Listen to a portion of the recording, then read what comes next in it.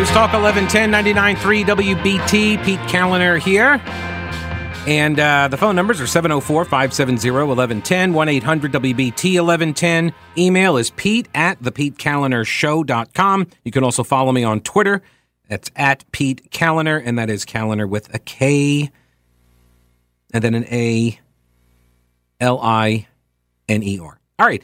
So the Charlotte City Council, I mentioned this yesterday. I did not go in depth on this, but we're going to go in depth, and we're going to drag some people today for it because it really does expose the Charlotte City Council members as just the cynical career politicians that they are. Not all of them, hashtag not all council members, but there are a couple of them.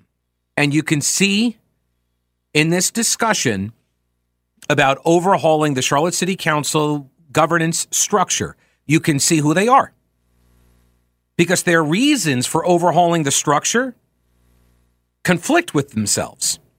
They offer reasons. For example, they say there's this lamentation from the so overworked Mayor Pro Tem who wanted the job, by the way. Remember this. Always remember.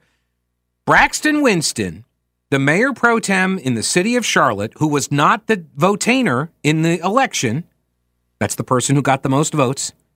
He was an untainer, or I heard somebody suggest the no-tainer.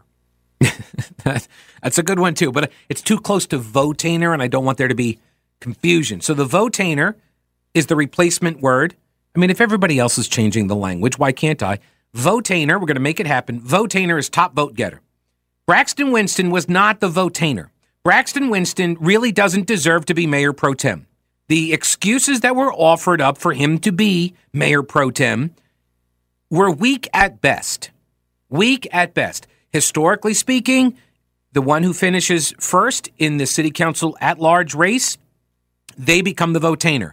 That would be Dimple Ajmira. But apparently, not enough council members wanted Dimple Ajmira to be the Mayor Pro Tem. So they blocked her from being named so, and they gave it to Braxton Winston. Again, don't know why. I'm not privy to the Democrat council members' internal discussions. So here's the Mayor Pro Tem, who then, by the way, when he becomes Mayor Pro Tem, they restructure all of the committees so he doesn't have to serve on a single one of them. He doesn't serve on any of the committees. He's just there to build consensus. This is going to be his kind of job, but not really, to build consensus around stuff. And he's up there last night making all of these excuses, or Tuesday night, I should say, at the council meeting, making all of these excuses for why the job is so hard. You're going to hear it. I got audio. We're going to play all this audio. Oh, it's just so time consuming. There's so much work. Hey, buddy, you asked for the gig. You asked for the job. You not only asked for the job, you asked for it again. You asked for it twice. I mean, the first time, maybe you're like, I don't know what I'm doing. I'll just run for election. People asked me to run for election because they saw me without a shirt on with a fist in the air in front of cops, you know? And so they're like, oh, he looks like a good elected official. We should put him in place. And so they threw him into office. Fantastic. Good for you. But now you've been there a couple years. You know what the gig is.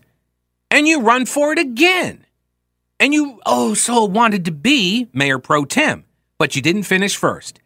So you upended the game, right? You turned over the table upon which the game board rests. You turned it over. You blew up the way things were, the status quo, the understanding that if you finished first, well, I mean, unless you were a Republican, sorry, that's an important caveat. It's an important caveat because one of the other, back in the day, Patrick Mumford had actually won the most votes. He was the votainer in a city council at-large race, and he was a Republican. And the Democrats that held the majority on the city council, they then turned over the table, flipped over the board, and they named Patrick Cannon. Great pick there. Patrick Cannon to be the Mayor Pro Tem.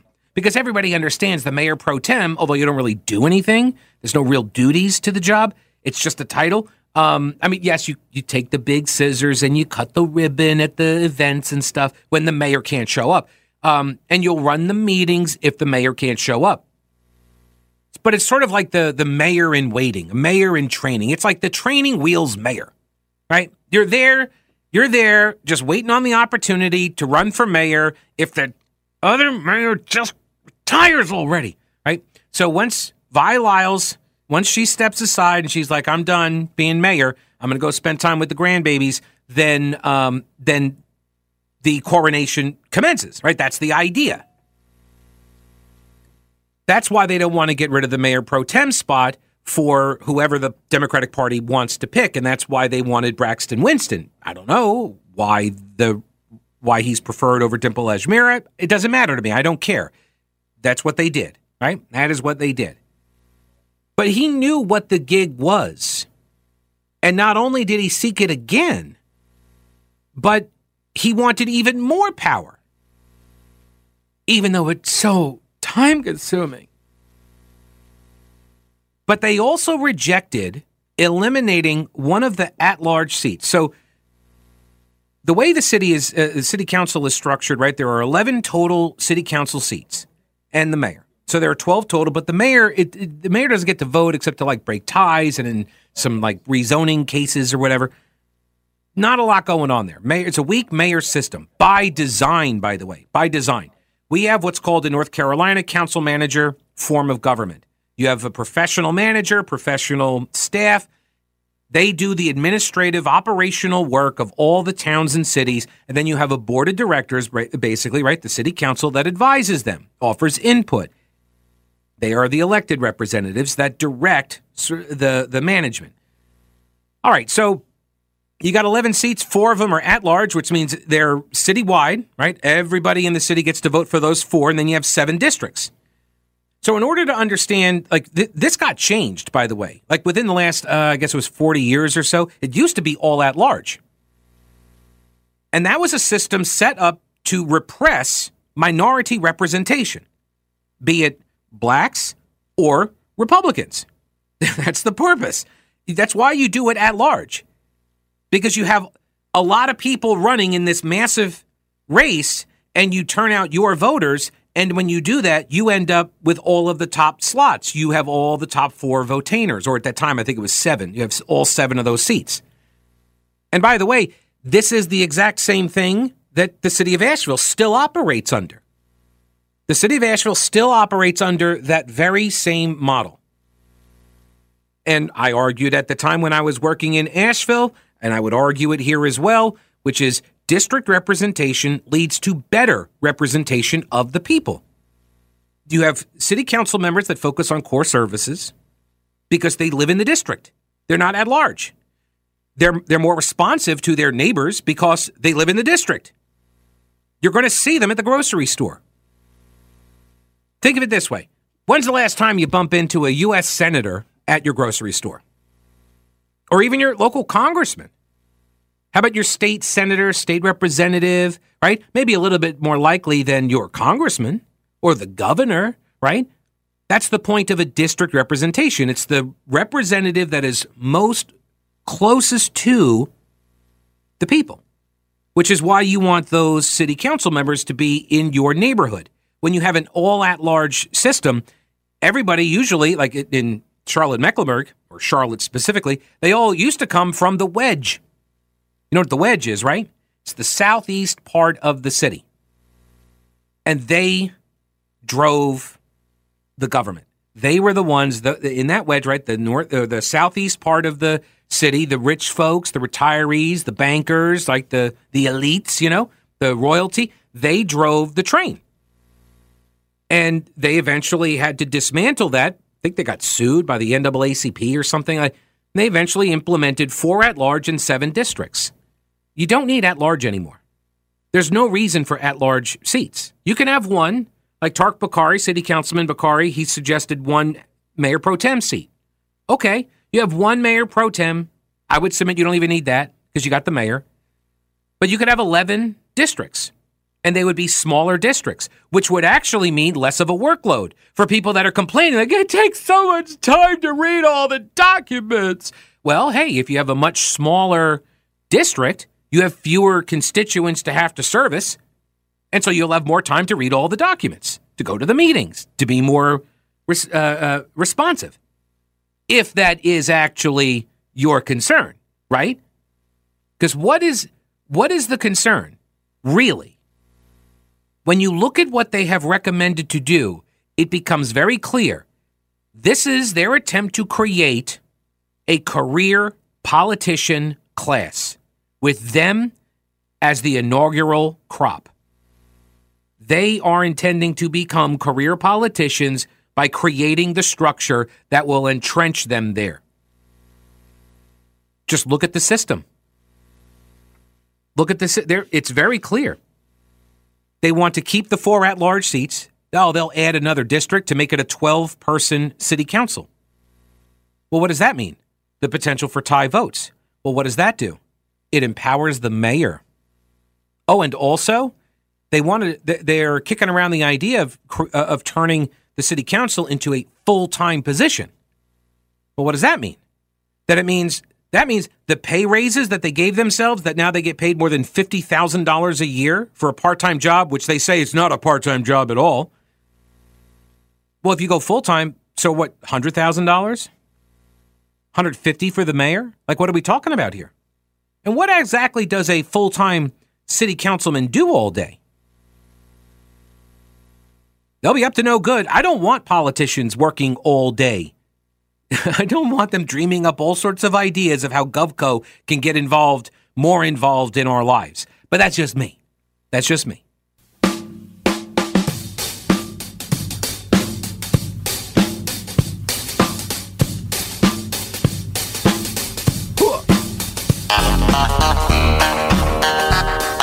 News Talk 1110, 99.3, WBT. Got a message here from Kevin, who says, Pete, if Councilman Braxton Winston goes full-time as a councilman, can he still be a Hornets cameraman? Yeah, I mean, well, this is what he does. He works as a camera guy. He works like in video production stuff and shooting video and whatever. And you know, he works gigs. This is what he does, right? He works gigs. And so Tuesday night, he's talking about, I work 4 jobs. Yeah, well, not really. I mean, they're gigs, right? There's paid time and unpaid time. And I get that. I totally get that. There are a lot of people that have their own businesses that run for elected office and such. And it's funny, like how people make all sorts of assumptions about that. Like, you have your own business, so you're rich. You have all this time to be an elected official. Well, no, a lot of times you don't. People who've ever started their own companies know, like you are working all the time. All the time. But I also have to acknowledge here the elephant in the room, which is millennialism. There's just a wee bit, sorry, Bernie, our resident millennial, there's a wee bit of millennialism going on. And I will say Bernie bucks the trend here for his generational cohort, which is there's this idea that I graduate from, some prestigious private school, right, as the mayor pro tem did, and then you have these doors that just open for you, and here you go, right out of college, no experience, here's $150,000 a year, you're fantastic, here's your trophy for breathing. And no, you're not special. I'm sorry, to be the one to say this. You're not special. I mean, yes, you're special like everyone is special, but that makes you not special because everyone is. You see? Your plight, the cross you bear, right? It doesn't warrant these actions that are being debated. All right, so let's go to some of the audio here. So, the Charlotte City Council, this comes out of the Budget Committee. It unanimously endorses 3 changes. Number 1, instead of 2-year terms, they're going to go to 4-year terms. Number 2, instead of doing everybody's election at the same time, they're going to stagger the elections. This is what I call the Status Quo Protection Act, right, where you can't throw all the bums out at once. No. You can't have a wave election and sweep everybody out of office. You can't do that. You're going to get more like what we saw on the school board, right, where everybody got swept out, almost everybody got swept out. But then you had the chairwoman, Elise Dashew, making the smug, smirking comment of, I'm not even on the ballot this time, right? Oh, I'm not up for election this year. So what it does is it actually creates problems because you've got elected officials that are up for re-election versus those who are not. And the ones who are not, they are freed up to push more radical measures. And the ones who are up for election, if they go along with their party, and let's face it, in a one-party local governing environment like we see ourselves in here in Charlotte-Mecklenburg, the pressure is always on the Democrats to fall in line. Because if you lose in a primary, which is generally lower turnout, you lose in a primary, you're out, you're done, right?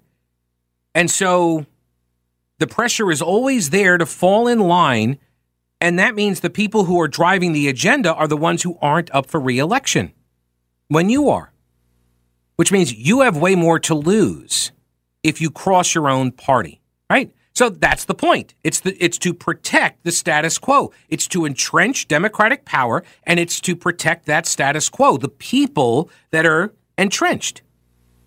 So that's the staggered election cycle.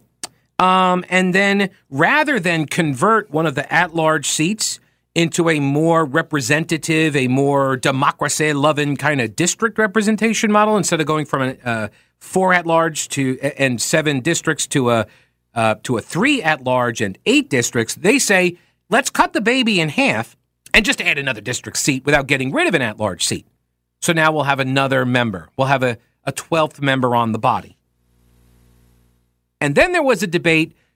Do you think we need to, ask the voters about any of this? And some of the council members were like, oh, hell no.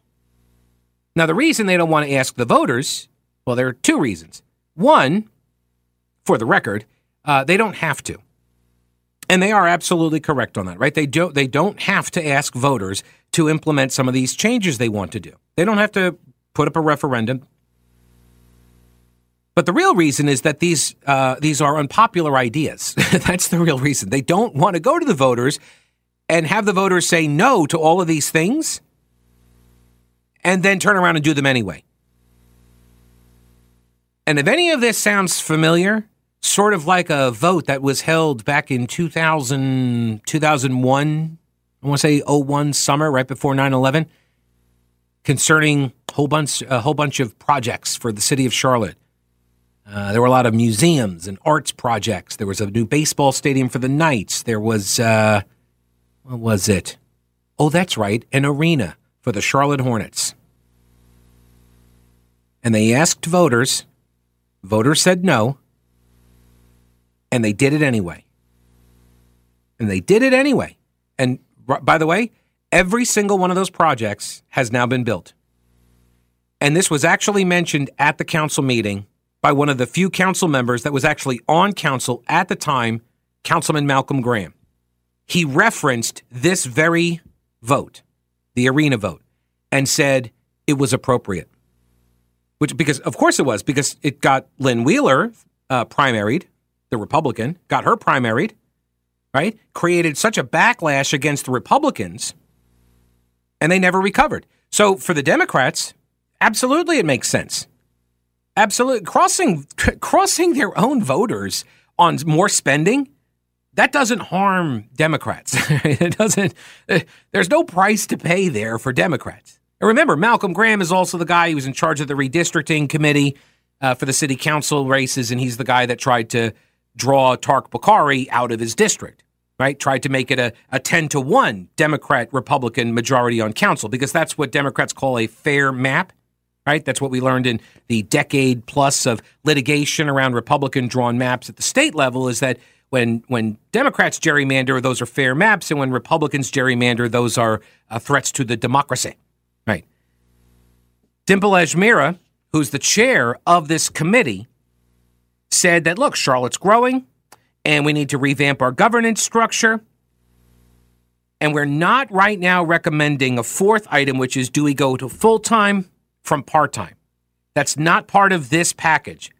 Spoiler alert, though, I will tell you, that is the next step. That's what will come next, okay? First, you get this apparatus in place, 4-year terms, staggered elections, 8th district, and then you make yourself, a career politician with a full-time job and over $100,000 in salary plus benefits. And then nobody can get rid of you. But you gotta make sure they can't get rid of you first. So that's the first step. That's what they're doing now. We'll take a listen to the the explanations.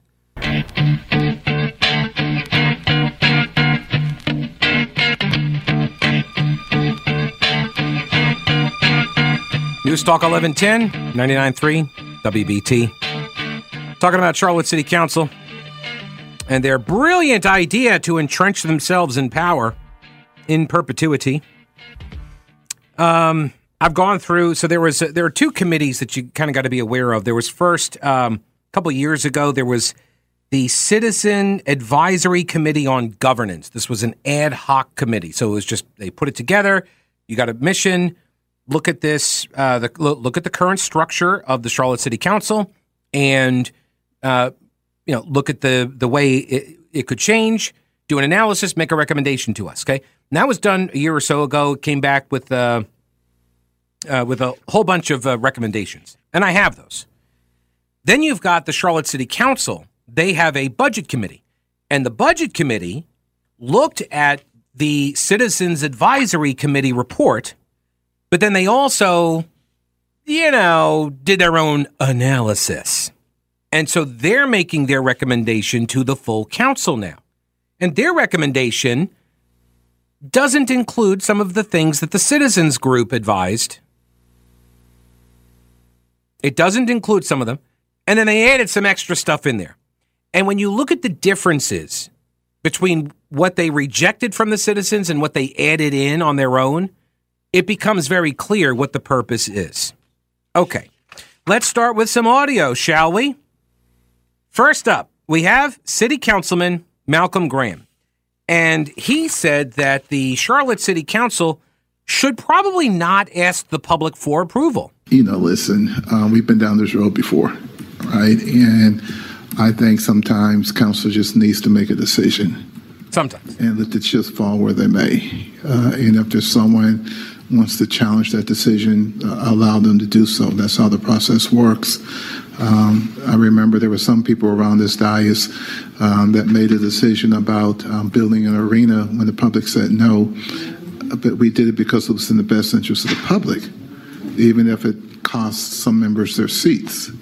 I think we all can say that arena uptown has proven to be an appropriate vote, notwithstanding the voice of the public that's saying, no, we shouldn't do this. Right. So screw you, public. We know you voted against it. We know you threw out a bunch of city council members who voted for it over your objections, over your no votes. But hey, Smudgy and I are still here, so it's cool. Because I look around at that council and I don't see anybody on that council anymore that was there for the arena vote. I mean, maybe the mayor, but I think she was a city staffer at the time, so she didn't vote on it. There wasn't anybody else on council that was there for that. Also, I submit, the reason why he's suggesting that, the reason why he's saying that we shouldn't go to the public for approval for this is because he knows what I know, which comes from one of the citywide surveys conducted in 2018. Victory Enterprise, this was Forward Charlotte, and it asks the question, do you view the job that Charlotte City Council is doing mostly favorably or unfavorably? And it was a tie, basically. 39% favorable, 38% unfavorable. And then there was like 23% with no opinion. All right, so that's better than Congress, better than media. So kudos to the city council for having a 39% favorability ranking. Okay. Then they were asked, do you support or oppose the 4-year terms? Proposed 4-year terms. Do you support or oppose? Oppose, 62%. Support, 28%. So Malcolm Graham, I'm sure, knows 62%. He knows this number. He knows that by a 2-to-1 margin, the voters of Charlotte do not want 4-year terms. And there are pros and cons to 2- and 4-year terms. In fact, the Citizens Advisory Group went through the pros and cons of the 2- and 4-year terms. It's very helpful. For example, a 2-year term means that the city council members are more responsive to changes and the needs of their citizens. And it makes them more accountable to voters because you're always up for re-election every 2 years. They're treated no differently than members of Congress, no differently than the North Carolina General Assembly. 2-year terms. Also, the term length of 2 years and the time commitment aspect of that is seen as less of an impediment if you want to run for the office. Now think about that, right? Oh, you're like, I can make a commitment for 2 years. Let's see how this goes. Can I actually keep up with the workload?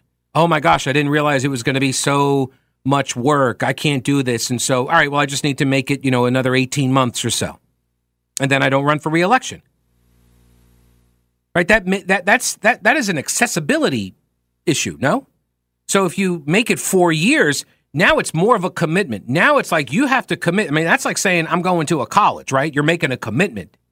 You're saying I'm going to do this thing for 4 years. And so a lot of people may not be willing to make that commitment. Maybe we see more people resigning out of office after a year or two because they're like, I can't keep up with this. Or you start attracting people who want to be career politicians.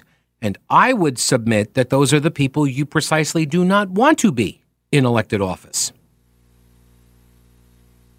How about this? 4-year terms with term limits. How about that?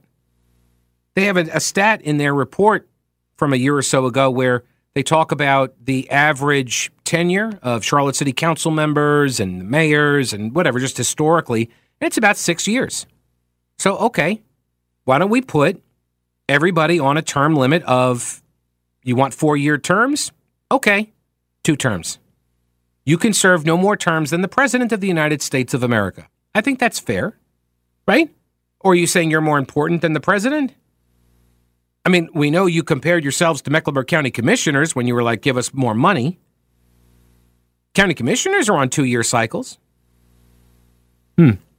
See, the things that they pick and choose that they want to live under, like, oh, we know because we're running for these offices, we're holding these offices, so we know we're the experts. The things that they choose always seem to be things that most benefit them. It's kind of weird like that. No wonder they don't want to ask the voters. Oh, and by the way, yeah, the voters are going to have a say. Even if you try to get around it, because legislatively speaking, right, or statutorily speaking, they don't have to ask us. They don't have to ask voters.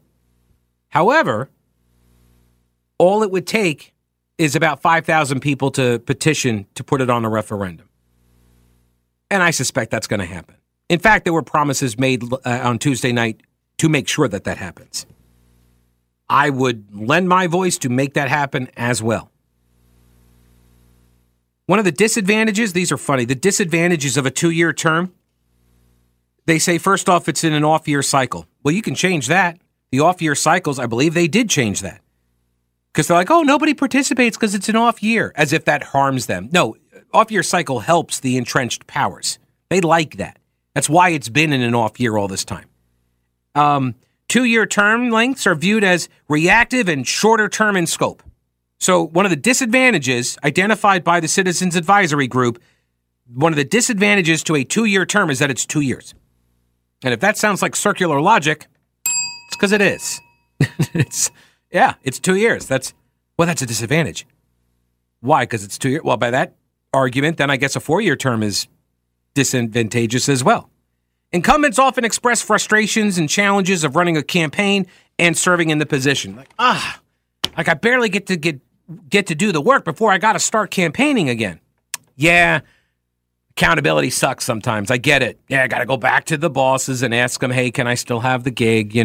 I know it stinks. They say 4-year terms, the body would have longer-term decision-making in mind. I don't agree with that. That doesn't make any sense because, in fact, you can make a decision now and you're not going to be held accountable for it for years. So why would that engender more long-term thinking? And one of the advantages they say is that you're not always running for re-election. Again, I disagree. I think you're always running for re-election, whether it's a 4-year cycle or not. What they mean, I think, by that is they can do unpopular things, like, ram through an arena vote because they won't be held accountable at the next election cycle.